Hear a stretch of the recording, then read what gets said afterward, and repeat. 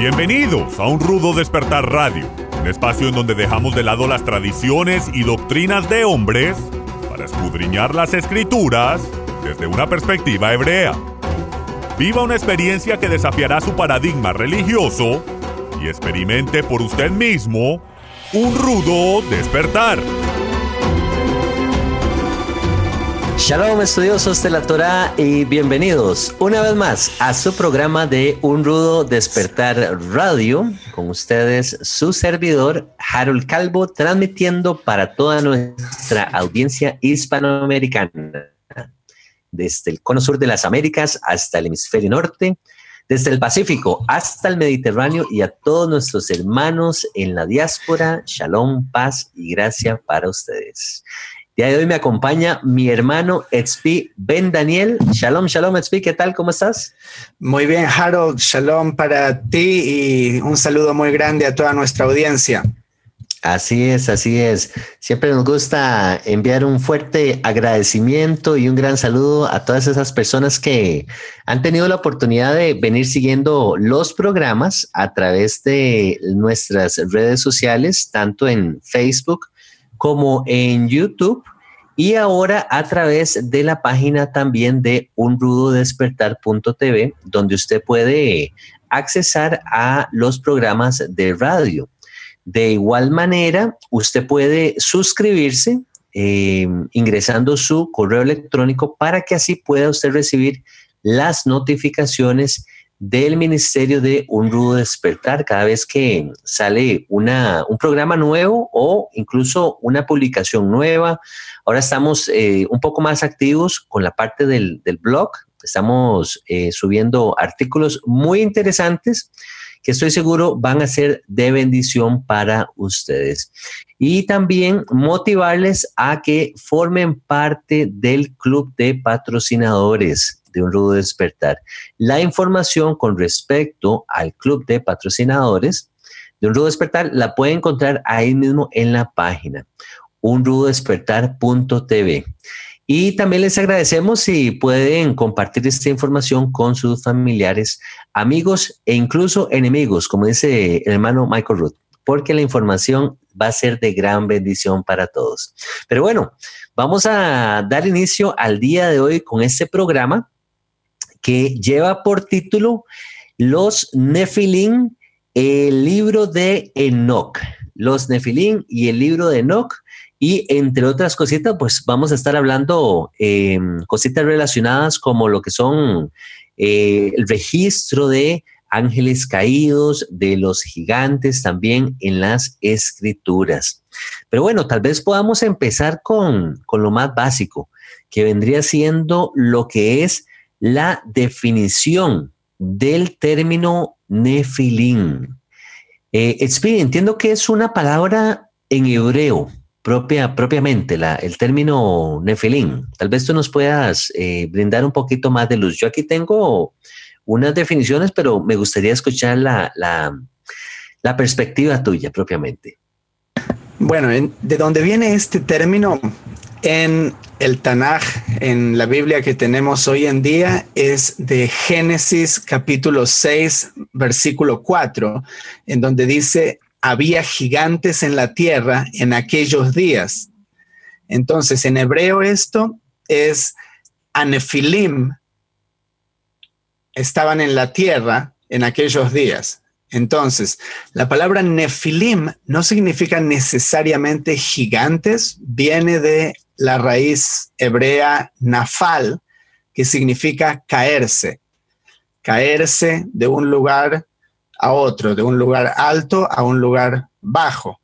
Entonces podemos asumir de aquí, también en conjunción con el registro apócrifo del libro de Enoc, quien hubiese vivido en estos tiempos, porque sabemos Enoc era el bisabuelo de Noé, y él relata quiénes eran estos Nefilim. Él los llama vigilantes en español, porque ese es el propósito de los ángeles, ¿cierto?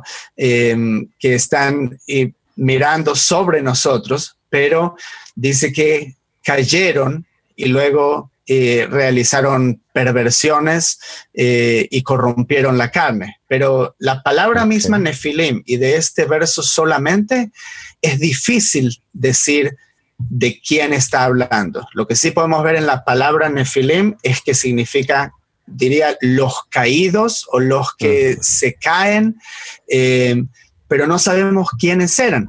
Y luego el verso continúa, y también después que se llegaron los hijos de Dios a las hijas de los hombres y les engendraron hijos, estos fueron los valientes que desde la antigüedad fueron varones de renombre.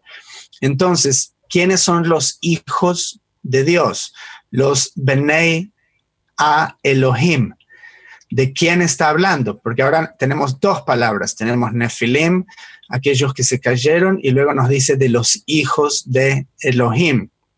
Entonces, hay acá una división y luego vamos a ir desarrollando en la mirada rabínica de cómo ven a estos Nefilim. La mitad, yo diría, lo ve que se trata todo de algo terrestre, que los Nefilim son ciertas personas que eran importantes en rango, eran jueces, eran gobernantes, y luego las hijas de los hombres eran las hijas de otra tribu, y ellos se mezclaron y ellos se cayeron de su estatus. Pero luego la otra mitad está con que sí son ángeles y sí cayeron. Hay como dos posturas ahí. Pero bueno, me gustaría tal vez referirnos a lo que es la definición como tal. Yo encontré algo similar que viene siendo lo que tú venías diciendo. Dice, ¿qué significa Nefilim? Caer, caídos. Encontré la definición de los descendidos o incluso los que hacen caer. Entonces, más o menos creo que va muy apegado a lo que tú venías mencionando. Tal vez me gustaría leer este pasaje que es el pasaje clave donde por primera vez, podríamos decir, vemos ese término de Nefilim en el hebreo, que viene siendo el capítulo 6, y lo leo diciendo, esto para poner en contexto a la audiencia, dice así: Génesis 6.1, aconteció que cuando comenzaron los hombres a multiplicarse sobre la faz de la tierra y les nacieron hijas, que viendo los hijos de Dios, este término acá, los hijos de Dios, es el término que tú usaste ahora, Benei a Elohim, que las hijas de los hombres eran hermosas, tomaron para sí mujeres, escogiendo entre todas. Dato curioso es que este mismo registro aparece en el libro de Enoc, ¿verdad? Tal vez para hacer un paréntesis por acá, leyendo el libro de Enoc, dice que existía como un tipo de asamblea o de concilio de ángeles o de estos seres, ¿verdad? Que descendieron aquí a la tierra y que ellos hicieron como un tipo de pacto, como un tipo de acuerdo, e incluso lo hicieron sobre un anatema, dice el libro de Enoc. Y ellos juraron que ellos iban a tomar a las hijas de los hombres para estar con ellas. ¿Ok? Eso es solamente un paréntesis acá de la referencia del libro de Enoc. Entonces sigo leyendo en el versículo 3. Dice, y dijo Jehová, no contenderá mi espíritu con el hombre para siempre, porque ciertamente él es carne, mas serán sus días 120 años. Versículo 4. Había gigantes en la tierra en aquellos días. Entiendo, que aquí en el hebreo ya estaríamos viendo aquí la palabra Nefilim. Había Nefilim en la tierra en aquellos días. Y también después que se llegaron los hijos de Dios a las hijas de los hombres y les engendraron hijos. Estos fueron los valientes que desde la antigüedad fueron varones de renombre. y vio Jehová que la maldad de los hombres era mucha en la tierra y que todo designio de los pensamientos del corazón de ellos era de continuo solamente el mal. Y se arrepintió Jehová de haber hecho hombre en la tierra y le dolió en su corazón. Y luego dice, y dijo Jehová, raeré de sobre la faz de la tierra a los hombres que he creado, desde el hombre hasta la bestia y hasta el reptil y las aves del cielo, pues me arrepiento de haberlos hecho. Pero Noé halló gracia ante los ojos de Jehová. Entonces, muy interesante el aporte que tú hacías, hermano Svi, porque me encontré... Adelante, por favor. Y no, otra cosita que te quería compartir, Harold, que encontré, es que una palabra muy parecida a la palabra Nefilim en el idioma de los caldeos es Nefilá. Y tú sabes que los caldeos eran astrólogos, estudiaban las constelaciones de los cielos, tal como vinieron astrónomos de Caldea cuando nació Yeshua. Ellos eran como los mejores del mundo estudiando las estrellas, o al menos de acuerdo a la Biblia, en la cultura en la que la Biblia se desarrolló. Provenientes de Babilonia, si no me equivoco, hermano Spin. Así es, de la región sería del sur de Babilonia, ¿okay? No todo, era una región muy particular de donde viene Abraham, obviamente.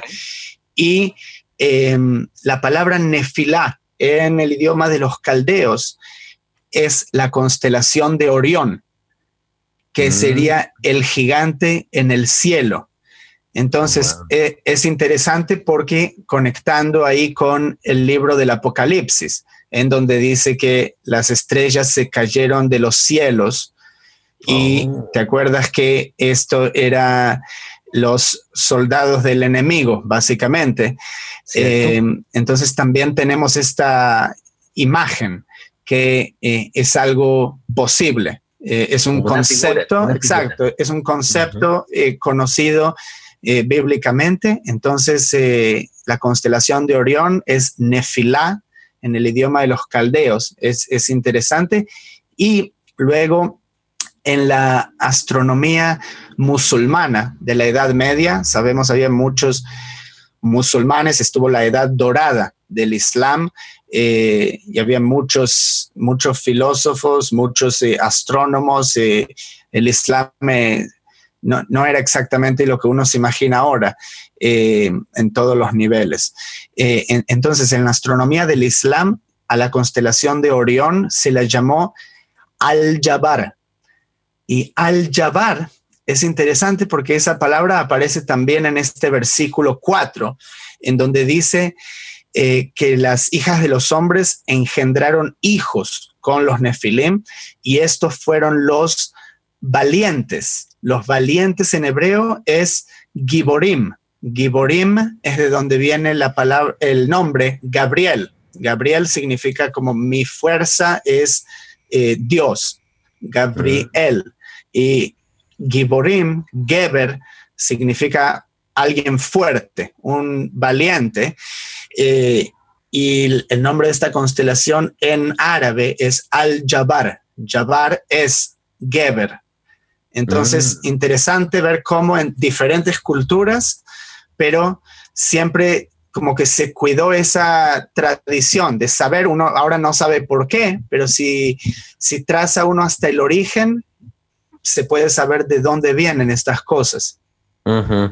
Y es que este contexto, al menos el capítulo 6 de Génesis, al inicio, como que se nos cuenta una parte, pero como que queda otra parte por fuera. Entonces como que estamos como con cabos sueltos. De aquí que hay personas que se inclinan a pensar que el diluvio tomó lugar a causa de esta mezcla de ángeles caídos con mujeres, ¿ok? Lo cual trajo maldad y violencia a la tierra. Y entonces Jehová, de entre los hombres que existen, que me imagino que no eran tal vez tantos, ¿verdad? En ese momento, mira a Noé, lo ve que no está mezclado, por así decirlo, con esta raza, sino que él se mantiene 100% humano, decide enviar el diluvio, limpiar y barrer con todas estas atrocidades que estaban ocurriendo en la tierra. Y ya sabemos el resto de la historia con el tema de Noé. Me llama la atención, Edsby, que leyendo también el libro de Noé, de Enoc, se nos dice que, todo esto está ocurriendo ciertamente en los días de Noé. Y se nos dice que cuando ya estos hombres, o más bien estos hijos de Dios se mezclan con las mujeres y las mujeres empiezan a dar a luz a estos Nefilim o a estos gigantes, como se le traduce en el español en otras versiones, se tuerce el camino del hombre, se pervierte al punto que ellos cometen barbaridades también con los animales. Dice el libro de Enoc, me llama mucho la atención. Así es. Y yo le quiero... Sí, le quiero decir a la gente que no conoce o tal vez nunca escuchó ni está familiarizada con el libro de Enoc, porque hay gente que tal vez tiene más resistencia a los libros que no están en la Biblia. Y claro, la verdad es que hay que ser cauteloso. Uno no puede buscar en Google apócrifa y leer cualquier cosa y decir, sí, esta es también la palabra de Dios, sin verificar, sin hacer un estudio histórico, ver de dónde viene, dónde se encontraron los manuscritos. Uno no puede recibir todo. Pero si uno ve que hay sustento arqueológico, sustento histórico para un libro, uno tiene que tener la mente abierta que hay gente, humanos, que hicieron el canon de la Biblia. No es que en el monte Sinaí Dios le dio a Moshe desde Génesis hasta Apocalipsis, incluyendo las cartas de Pablo y los libros que escribió Salomón y David. O sea, esto es lo que va a estar en la Biblia. Eso. No, esto es una compilación. Hay un canon distinto en el cristianismo y en el judaísmo, hecho por distintas personas. El canon católico es distinto. Entonces, uno tiene que tener en consideración estas cosas. Entonces, claro, en el libro de Enoc, o Hanoch, como es en hebreo, en particular, es un libro que fue considerado canónico por la Iglesia Ortodoxa Etíope, que son descendientes de la tribu de Judá. Y por 3.000 años han cuidado las tradiciones de Israel. Ellos tienen al libro de Enoch en su literatura, en su canon. En el canon de la Septuaginta hay 2 cánones distintos que tienen al libro de Enoch entre ellos, y además de esto se ha encontrado entre los manuscritos del Mar Muerto que los esenios leían a Enoch. Y por último, Enoc es citado en la epístola de Judas. O sea, vemos cómo en el primer siglo el libro tenía una cierta popularidad. Entonces, no es cualquier libro gnóstico que se encontró de posterior a Yeshua. O sea, es un libro que viene de antes de Cristo, ya podemos ver, y se le atribuye a Enoc, el bisabuelo de Noé. Entonces, es interesante leer y, bueno, uno tiene que tomar lo que le sirva y bueno, no hay ningún mandamiento ahí. O sea, no es agregar nada a la Torá. Uno tiene la Torá y puede leer algo para obtener sabiduría o contexto histórico, etcétera. Más que todo como informativo, hermano Spain, tal vez, y como te dices tú, tal vez pesarlo todo, filtrarlo todo por la misma escritura, por el mismo contexto histórico, arqueológico, tal como este punto que estábamos viendo en el Génesis. que dice que ellos, vamos a ver, déjame leerlo rápidamente, dice que vio Jehová que la maldad de los hombres era mucha en la tierra y dice el 6, y se arrepintió Jehová de haber hecho hombre en la tierra y le dolió en su corazón. Dice el 7 también que raeré de sobre la faz de la tierra a los hombres, desde el hombre hasta la bestia y hasta el reptil y las aves del cielo, pues me arrepiento de haberlos hecho. Y lo conecto aquí con, voy a leerlo rápidamente, justamente en el capítulo 7 del libro de Enoc, dice lo siguiente. Bueno, se nos dice que cada uno de estos seres tomaron mujeres para ellos, ellas quedaron embarazadas, dice que parieron gigantes. Dice que los gigantes devoraban el trabajo de todos los hijos de los hombres. Dice que los gigantes se volvieron contra los humanos para matarlos y devorarlos. Y aquí este pasaje dice, y empezaron a pecar contra todos los pájaros del cielo, ve qué interesante, contra todas las bestias de la tierra, contra los reptiles y contra los peces del mar, y se devoraban los unos la carne de los otros y bebían sangre. O sea, todo contrario a lo que nos enseña la Torá, ¿verdad? Quebrantando los mandamientos de Dios. Entonces, y también hay cosas que tal vez no en contra de la Torá, como por ejemplo dice que les enseñaron a usar plantas. O sea, ¿sí? no hay nada malo en usar plantas, porque las plantas fueron dadas a los hombres. Pero la cosa es que cuando viene un ser sobrenatural, entonces tal vez agarra una planta de las miles de especies que hay de plantas que tal vez no habían sido descubiertas por los hombres y se las da de beber a un ser humano, y es una planta que tiene alucinógenos. Entonces el ser humano tal vez tiene una experiencia psicodélica. Entonces para esa persona el que le dio esa planta tiene poderes especiales. Ajá. Sí, entonces tiene como un tipo de éxtasis, diríamos. Exacto, distintas sustancias químicas que pueden afectar niveles de conciencia. Entonces, así es como tal vez usaron eso los ángeles para obtener poder. Ok, entre las cosas tal vez negativas que estos ángeles le enseñan a los hombres, según el libro de Enoc, dice que les enseñan artes ocultas, brujería, ocultismo. Dice que también que les enseñan acerca de, les enseñan a fabricar, dice, espadas de hierro y corazas de cobre. Me imagino que esto para el tema de la guerra. Me llama mucho la atención que en el capítulo 8 dice que a las mujeres les enseñaron sobre el antimonio, el maquillaje de los ojos, las piedras preciosas y las tinturas. ¿Y sabes qué me encontré, Tzvi? Que te acuerdas de la esposa de Acab, Jezabel.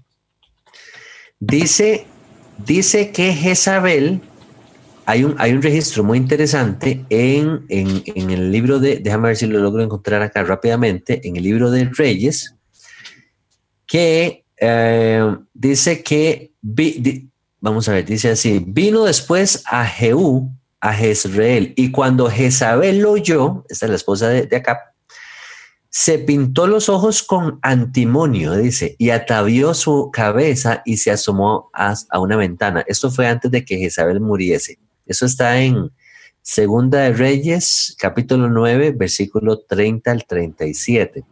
Me llama mucho la atención que se haga la mención que Jezabel se pintara los ojos con antimonio, que es otro registro similar a lo que leímos ahorita aquí en el libro de Enoc, de que estos ángeles le enseñaban a las mujeres acerca del antimonio y el maquillaje de los ojos, ¿verdad? Sí.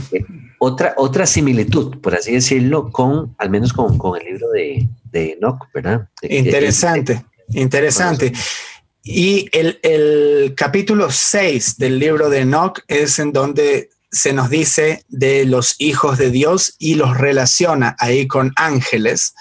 definitivamente, y dijimos que los llama los vigilantes.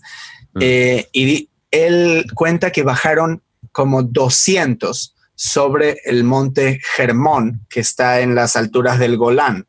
Y en el capítulo 7 dice que nacieron gigantes de esas uniones. Lo que es interesante es que en el capítulo 15, él dice que cuando estos hijos, estos descendientes, morían, ¿a dónde va su alma? Porque las almas que retornan a Dios son las almas que él puso dentro de Adán. Humanas. Ajá. Exacto, porque él puso el aliento vital dentro de Adán solamente. No sabemos los ángeles qué tipo de espíritu ellos tienen, pero a partir del libro de Enoc, él nos da la impresión de que es algo que no es compatible con el alma humana. Entonces, cuando los descendientes de estos vigilantes con las mujeres de los hombres morían, esos espíritus son los que se conocen como espíritus malignos. Y esos son los espíritus que intentaban entrar y poseer a hombres. Y como vemos en los registros de lo que es el Nuevo Testamento, cuando se echan demonios o espíritus malignos.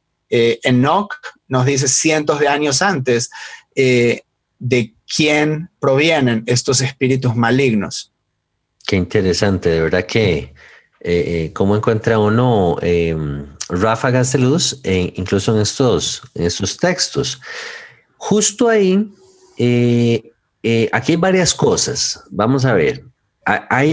Yo me encontré de que hay grupos que, como tú muy bien lo decías, Spi, no creen que estos seres, estos hijos de Dios, fueran ángeles, y toman como base el pasaje de Yeshua en Mateo 22, cuando dice que los ángeles no se casan. Pero yo la manera en que lo veo es al revés.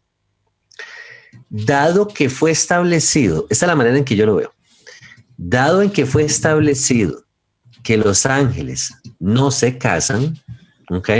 O sea, no era el plan divino que de Jehová que los ángeles se casaran. Estos seres o estos ángeles que aparecen en el libro de Enoc y que se mencionan en Génesis 6, vienen y transgreden más bien ese principio. De ahí que ocurre esta maldad tan atroz en la tierra, y de ahí que esto no es agradable a los ojos de Jehová. Y entonces yo comparto, sí, de que parte de la razón por la que Jehová permite el diluvio fue por esta transgresión como tal. Eso por ahí. ¿Ibas a decir algo? Sí, te quiero hacer una pregunta, porque Enoc es el que conecta. El registro de la Biblia no nos da mucha información, más allá de este verso en Génesis 6:4. Luego nos dice que comenzó todo a direccionarse para el diluvio e iba a haber un juicio en la tierra, pero Enoc es el que, sin lugar a dudas, él conecta. Dice, el diluvio y la destrucción de la tierra vino básicamente por causa de estos Nefilim. No es que el hombre se empezó a hacer malo y ya, sino que por medio de estos Nefilim vino una caída espiritual, y el hombre se volvió muy carnal y comenzó todo este desorden. Entonces, luego del diluvio, la pregunta es, porque saltamos a Números, el libro de Números 13:33, y este es el tiempo en cuando los hijos de Israel estaban en el desierto de Sinaí, camino a la tierra prometida. Iban a estar ahí por 40 años antes de llegar, y cuando envían espías a la tierra, ¿te acuerdas los 12 espías que Moshe envía? Los espías traen un reporte y dice que vieron gigantes, hijos de Enoc, raza de los gigantes y éramos nosotros, a nuestro parecer, como langostas, y así les parecíamos a ellos. Entonces, en hebreo, allí vimos a los Nefilim. Wow. Entonces, la pregunta es, si hubo un diluvio que mató a todo el mundo, ¿cómo que puede ser que siguió habiendo Nefilim 1000 años más tarde? Ok, yo tengo ahí una, ¿cómo se llama esto? Como una perspectiva o una postura, llamémosle una postura, ¿verdad? También recordarles a nuestra audiencia que nuestras posturas, tanto la de hermano Tzvi, la mía o de cualquier otro invitado, cuando el hermano Álvaro nos acompaña o el hermano Miguel también, son posturas personales que no necesariamente comparten el pensamiento del ministerio o del hermano Michael Root. Esto para dejarlo sobre la mesa, ¿verdad? Que existe esta flexibilidad, por así decirlo, para poder tener una discusión más abierta. Con respecto a la consulta que tú haces, Tzvi, yo a la conclusión que yo llegué, me gustaría escuchar la tuya también, es que estos ángeles que cayeron, que se mezclaron con mujeres, no necesariamente fueron barridos o exterminados con el diluvio. Los que fueron exterminados fueron los hombres y mujeres que se mezclaron con estos ángeles y su descendencia. ¿Ok? Los hijos que parieron estas mujeres, los que conocemos como los gigantes. Pero estos seres, estos Benei a Elohim, los hijos de Dios, no necesariamente fueron del todo exterminados. Esa es lo que yo podría pensar, y que eventualmente ellos vuelven a mezclarse al punto que tenemos a los hijos de Enoc, y más adelante estaremos hablando incluso de ¿cómo se llama? De Goliat, ¿verdad? Que ahí aparece otra figura de otro gigante, o sea, se salía de la norma. Entonces, la pregunta es, ¿de dónde provienen? O sea, yo creo que hubo como otra mezcla. Después del diluvio tuvo que haber existido otro tipo de mezcla por ahí, ¿verdad? Porque se nos habla de ahí cuando tú estás hablando de Números 13, se menciona a Og, al rey de Basán. Ah, muy bien. Sí, eso está en Deuteronomio. Más adelante, en Deuteronomio. 3:11 dice, porque únicamente Og, rey de Basán, había quedado del resto de los gigantes. Aquí en hebreo no es Nefilim, es otra palabra que es considerada un sinónimo y es Refaim. Okay, Refaim es otra palabra que es asociada con Nefilim. ¿Y de dónde? Dice que su cama era una cama de hierro. Y dice, no está en Rabá de los hijos de Amón, la longitud de ella es de 9 codos y su anchura de 4 codos, según el codo de un hombre. 9 codos es alrededor de 4,5 metros. Entonces, era un niño que tomó la sopa. 4,5 metros medía Og. Entonces la pregunta es, sí, ¿de dónde salió Og? ¿De dónde salieron estos hijos de Enoc? 4,5 metros por 2 metros, calculé yo más o menos la cama. Era como una cama, sí. King super extra king size. Sí. Entonces,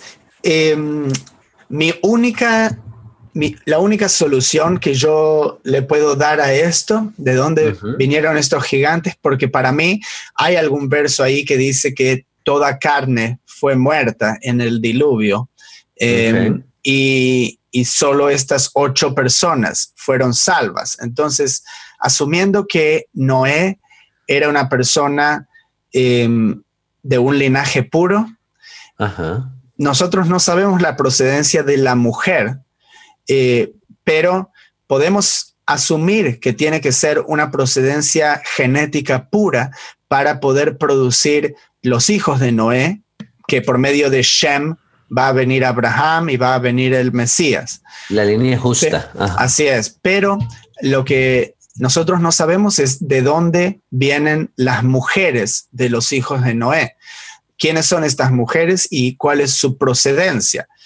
Y si asumimos que estas mujeres pudieron haber tenido, si no era primera generación, pero al menos algunos trazos de información genética de los Nefilim, entonces algunos de los descendientes de Ham y de Jefet, podemos asumir que la mujer de Shem hubiese sido pura para poder producir esa descendencia.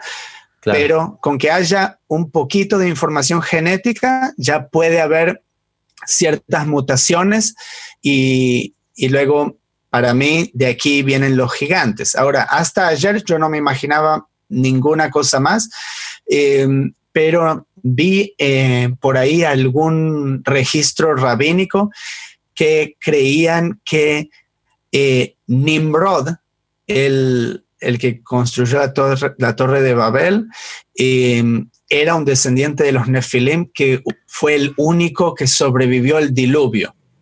Ahora, uno puede estar de acuerdo o no. A mí me parece difícil de creer que alguien sobrevive al diluvio, pero interesante ahí como un dato.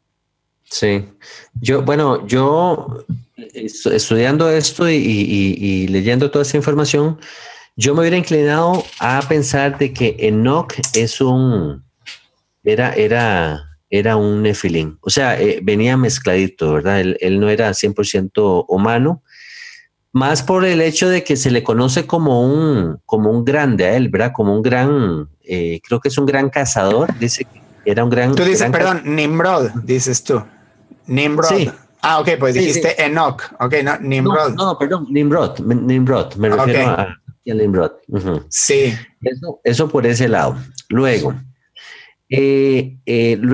tenemos también, bueno, dijimos que tenemos el dato de Goliat, que era otro gigante que muere a manos del rey David, ¿verdad? Bueno, de David en aquel entonces, que todavía no era rey. Y la altura de Goliat dice que era de 6 codos y un palmo. 6 codos y un palmo, que esto sería más de 3 metros. Imagínate. Apenas para el equipo de básquetbol también, ¿verdad? Entonces, mira esto. Tenemos otra referencia interesante en el libro de Job. ¿Ok? En Job aparecen estos seres, o al menos se usa la misma terminología. Dice que aparecen los Benei HaElohim. Benei HaElohim o Benei Elohim se presentan delante de Jehová. ¿Te acuerdas el episodio que ellos, Jehová y con ellos dice aparece el adversario, ¿verdad? Jehová le pregunta que en qué anda y él le dice, ando rondando la tierra. Pero es un grupo, pareciera ser que es como un grupo que se presenta delante del Altísimo, y me llama la atención que, bueno, en español se les llama los hijos de Dios, ¿verdad? Y hablando de Job, aquí para conectar los ángeles con las estrellas, en Job 38, los versículos 5 al 8, cuando Dios le está hablando a Job y le dice, ¿quién ordenó las medidas de la tierra, si lo sabes? ¿O quién extendió sobre ella cordel? ¿Sobre qué están fundadas sus bases? ¿O quién puso su piedra angular? Cuando alababan todas las estrellas del alba y se regocijaban todos los hijos de Dios. Entonces aquí tenemos, interesante, Benei Elohim, hijos de Dios, pero dice, cuando alababan todas las estrellas del alba. Entonces, ¿cómo estos hijos de Elohim, que presumimos ser ángeles, son considerados estrellas? Decíamos ahí con el libro del Apocalipsis también. Entonces, muy interesante esta conexión.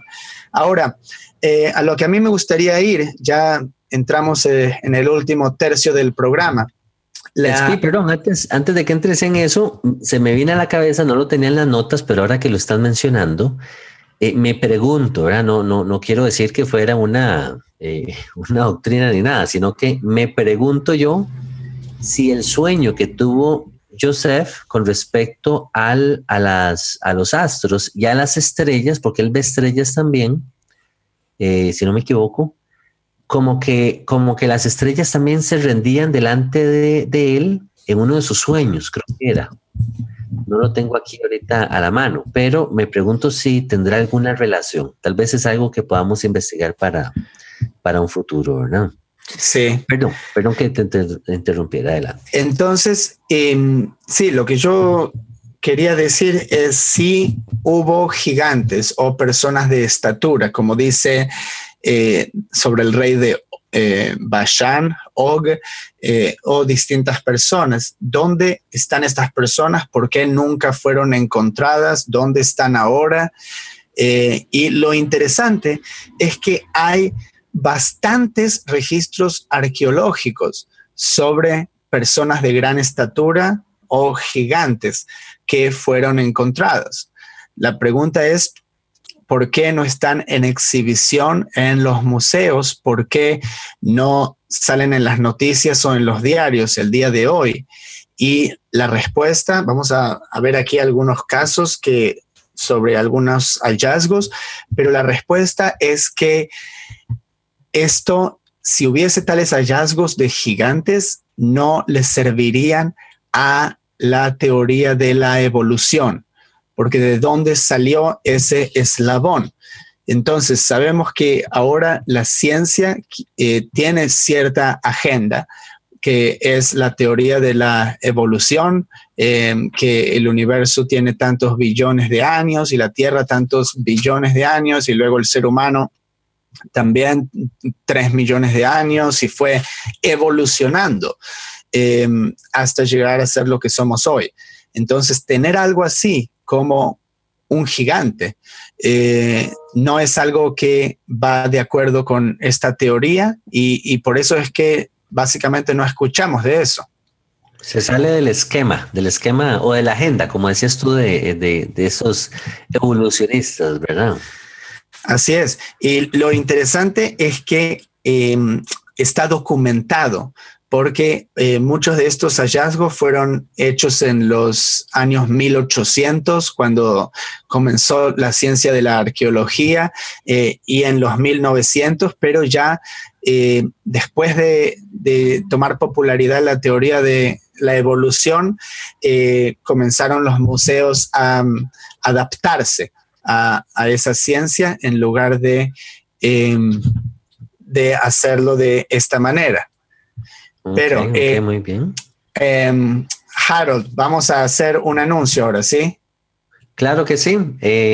Hermanos, muchas gracias por permanecer con nosotros. Vamos a tener en este momento un breve comercial y estaremos regresando con ustedes con el tema de los Nefilim y el libro de Enoc, Ángeles Caídos y los Gigantes. En un momento regresamos. Toda la misión que nuestro ministerio lleva a cabo no sería posible sin el apoyo financiero de nuestros patrocinadores. Ustedes son parte esencial de nuestro equipo. En agradecimiento, hemos formado el Club de Patrocinadores Un Rudo Despertar. Nuestros miembros disfrutarán de enseñanzas inéditas, promociones y descuentos especiales exclusivos para aquellos que se suscriban. Las vidas de miles de personas que no tienen los recursos han sido bendecidas alrededor del mundo gracias a nuestros patrocinadores. Sin embargo, para continuar con este programa al aire, necesitamos que se unan al Club de Patrocinadores de Un Rudo Despertar.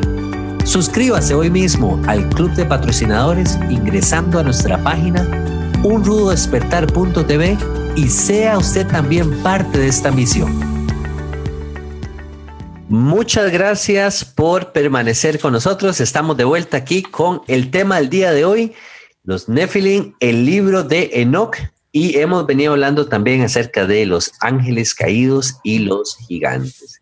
Hermanos, sé que estamos prontos a casi concluir nuestro programa, pero quería yo hacer mención de otra postura, por llamarlo así, otra perspectiva con respecto al dato que se nos presenta en el libro de Enoc. Tal vez antes de dar esa perspectiva, rápidamente voy a dar una referencia que aparece en el libro de Enoc que dice que Dios ordenó el encarcelamiento de estos ángeles caídos, que ya habíamos hablado antes, los habíamos conectado con Génesis 6, que se habían mezclado con las mujeres.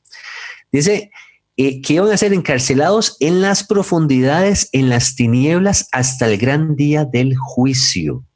Entonces, esto yo lo conecto con el pasaje de Segunda de Pedro 2, 4, 5 y Judas 6, donde habla que estos ángeles están como en las profundidades también, ¿verdad? Entonces, muy interesante, tú lo habías mencionado antes, el pasaje de Judas 6, pero bueno, quería mencionarles así rápidamente. Existe una perspectiva o una postura que tiene que ver con un concilio divino, ¿ok? Un concilio divino, que era el que tú mencionabas en el libro de Enoc, en el capítulo 6, que aparentemente tomó lugar en el monte Hermón, ¿ok?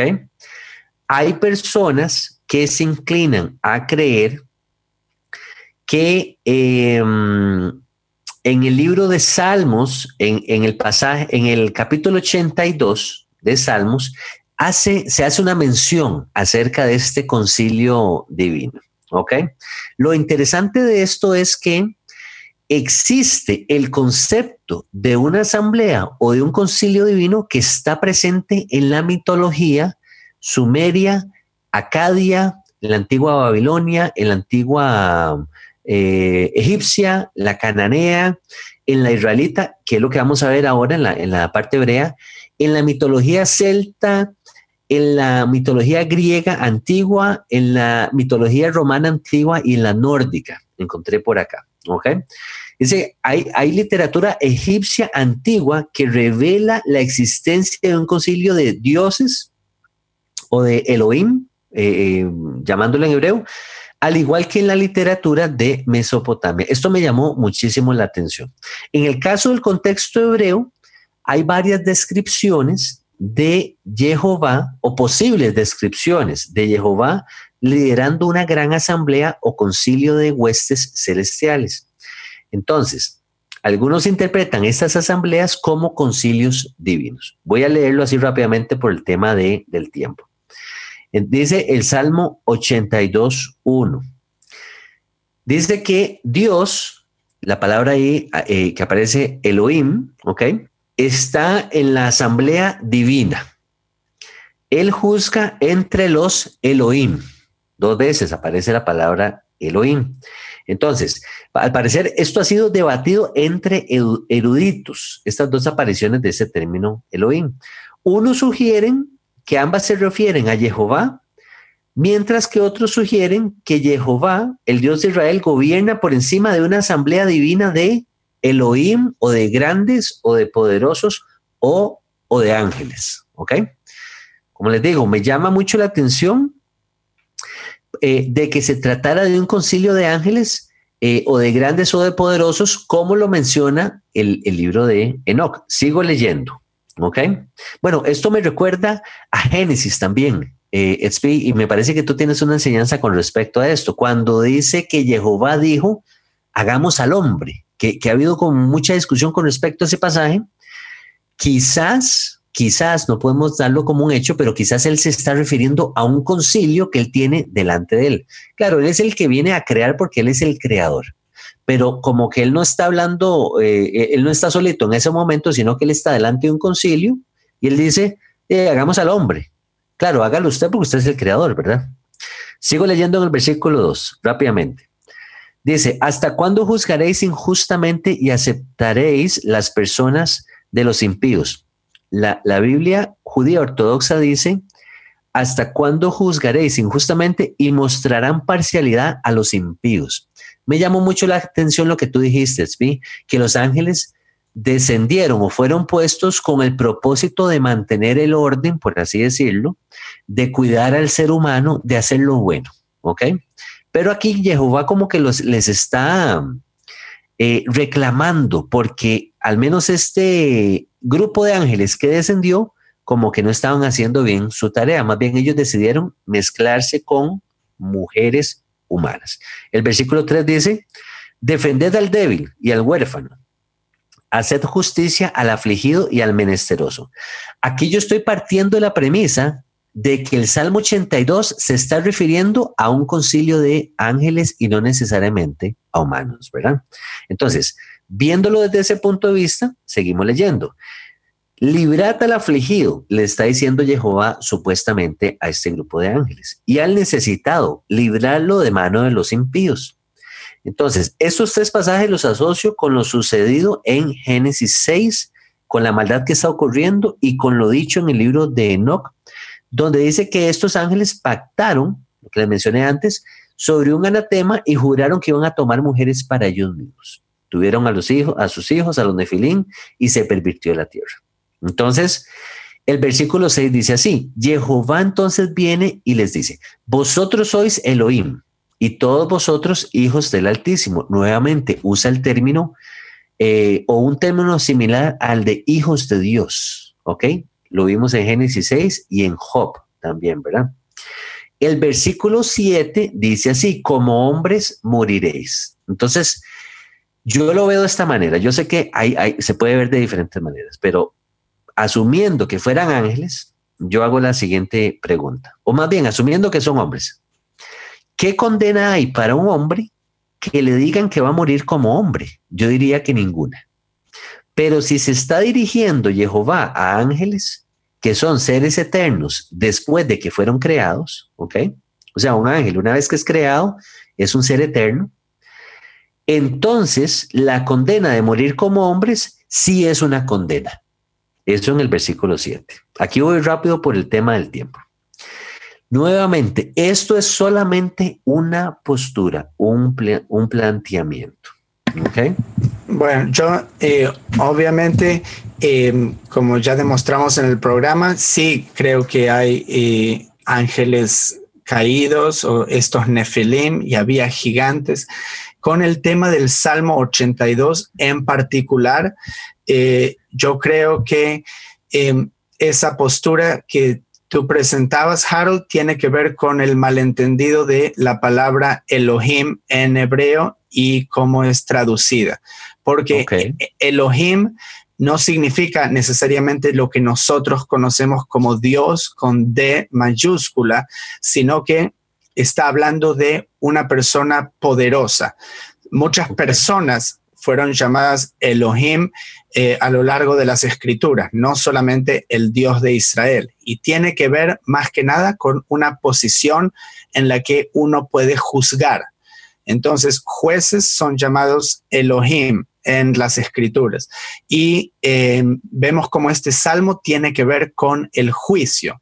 Entonces, comenzando con el primer versículo donde dice, Dios está en la reunión de los dioses.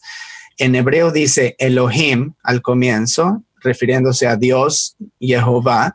Dios está en la reunión de, en hebreo dice Ba'adat El.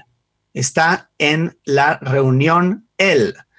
La palabra El no es dioses. Primero podemos ver cómo está en singular. El, no, en plural sería Elim. Entonces, la palabra El significa poderoso. De aquí, esta es la raíz de la palabra Elohim. Entonces, Ba'adat El significa en una asamblea poderosa. Entonces, nos hablan las escrituras de que hay un concilio divino, y esto sí es recibido. Hay visiones en las que se ven ángeles a los lados de Jehová y de su trono. Pero en este lugar en particular, es una mala traducción que diga en la reunión de los dioses, porque simplemente dice en la asamblea poderosa. Entonces, sí. Luego vemos que... pero dime una cosa, especie, un paréntesis. un ángel como tal podría ser considerado un poderoso, ¿cierto? Bueno, pero nosotros lo que sabemos es que los ángeles están en el cielo, pero hay personas en la tierra en posición de juzgar. Entonces, a mí me parece interesante, presentando la otra postura, ya que tú presentabas una, Harold, entonces ahora solo para poner la otra ahí en la mesa, en donde dice, vosotros sois dioses, vosotros sois Elohim, y todos vosotros hijos del Altísimo. ¿Ok? Esto no es algo que se usa para ángeles, pero nosotros, humanos, somos Benei Elohim. En Deuteronomio 14:1 dice, Banem atem le Jehová Elohim. Hijos sois de Jehová vuestro Elohim. Hablándole a los hijos de Israel, por supuesto. Y lo que es interesante es que Yeshua trae eso mismo cuando él le habla a los líderes religiosos en el templo, cuando lo quieren exponer a él y decir, siendo un simple hombre, se hace Dios. ¿Qué les dice Yeshua? No les dije, vosotros sois hijos de Elohim, y justamente a personas en posición de liderazgo, en posición de juzgar. Entonces, este salmo conecta eso, a mí me da la impresión, y luego, pero como hombres moriréis. Sí, ellos sabían que iban a morir, pero no es lo mismo morir como una persona poderosa en la tierra, tener un mausoleo y honor, o morir como un simple soldado en la batalla, o ¿cómo se llama? Una persona que pide limosna, que muere ahí, como un simple hombre. Entonces, eso es la impresión que me da a mí sobre este salmo. Muy válido, muy válido. Yo me encontré ambas posiciones, sí. A mí me llamó mucho la atención la de Los Ángeles, calzando, ¿verdad? Como uniendo, sí. Pero siempre quedan como cabitos sueltos, Entonces siempre vemos que en las escrituras, en los tiempos de David también, había, se puede llamar una persecución contra lo que pudo haber sido un descendiente de estos Nefilim. En 2 de Samuel 8:2 dice que David midió a los enemigos con cordel, y los que eran de una mayor altura los mataba.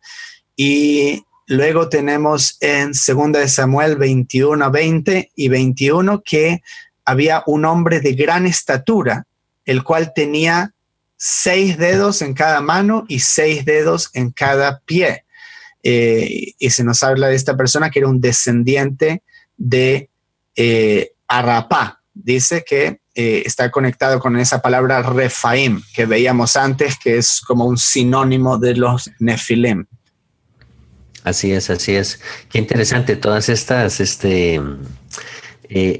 puntos en las escrituras que vemos como esa evidencia de definitivamente una raza distinta, ¿verdad? Que existió, posiblemente gente muy, muy grande, por las referencias que tenemos por ejemplo, esa de la cama que leímos en Deuteronomio, ¿verdad? Este rey. Y luego el registro del mismo Goliat. Y me llama mucho la atención de que David, y tal vez ya casi terminando por acá, de que David mata a Goliat y bueno, él se vuelve rey de Israel. Habían cánticos que decían que Saúl mataba a sus miles, David mataba a sus 10,000. Exageración o no, yo hubiera pensado que David era un gran guerrero, al igual que lo fue el rey Saúl. O sea, no era gente temerosa. Tenemos el registro de que David mató, creo que fue a un oso, un león, salvando a sus ovejas. Era un hombre valiente. Pero hay un punto en la vida de David donde él empieza a huir y ya empieza a temer por su vida. Entonces yo digo, qué curioso que David, siendo un guerrero, haya un momento donde él ya clame al Altísimo por la protección, porque lo que me pongo a pensar es quién venía tras de él, quién venía con tanta fuerza para querer destruirlo. Además de lo que ya sabemos del registro bíblico, ¿verdad? Pero ¿será que eran tal vez seres de esta raza que David, como decimos en Costa Rica, hizo un desastre, ¿verdad? Cometió una torta a la hora de matar a Goliat, se metió como con esa raza y como que esta raza quiso levantarse. Tal vez el registro bíblico no nos lo dice exactamente, pero lo que sí sabemos es que David empieza a correr, ¿verdad? Por su vida. Y así es. A clamar por protección del Altísimo. Y entonces sabemos que a veces hay leyendas de gigantes que tal vez tienen una base histórica interesante. Esperamos que hayan disfrutado este programa, nuestra audiencia. Así es. Y bueno, les invitamos para el próximo programa.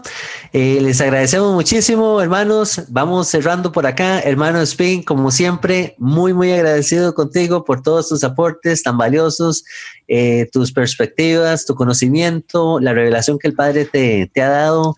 Muchísimas gracias, hermano. Claro que sí, muchísimo gusto. Y si hay alguien, recordamos, que le interesa aprender hebreo, que nomás nos dejen su dirección de correo electrónico y yo les mandaré más información. Así es. Nos pueden dejar la dirección de correo electrónico en la página de YouTube o si no también en la página de Facebook para que el hermano Spiel les pueda facilitar la información. Hermano, los dejamos. Hasta la próxima. Y los dejamos con las palabras de nuestro Mesías Yeshua, quien dijo: en esto conocerán que son mis discípulos, que se aman los unos a los otros. Bendiciones. Shalom, shalom. Shalom.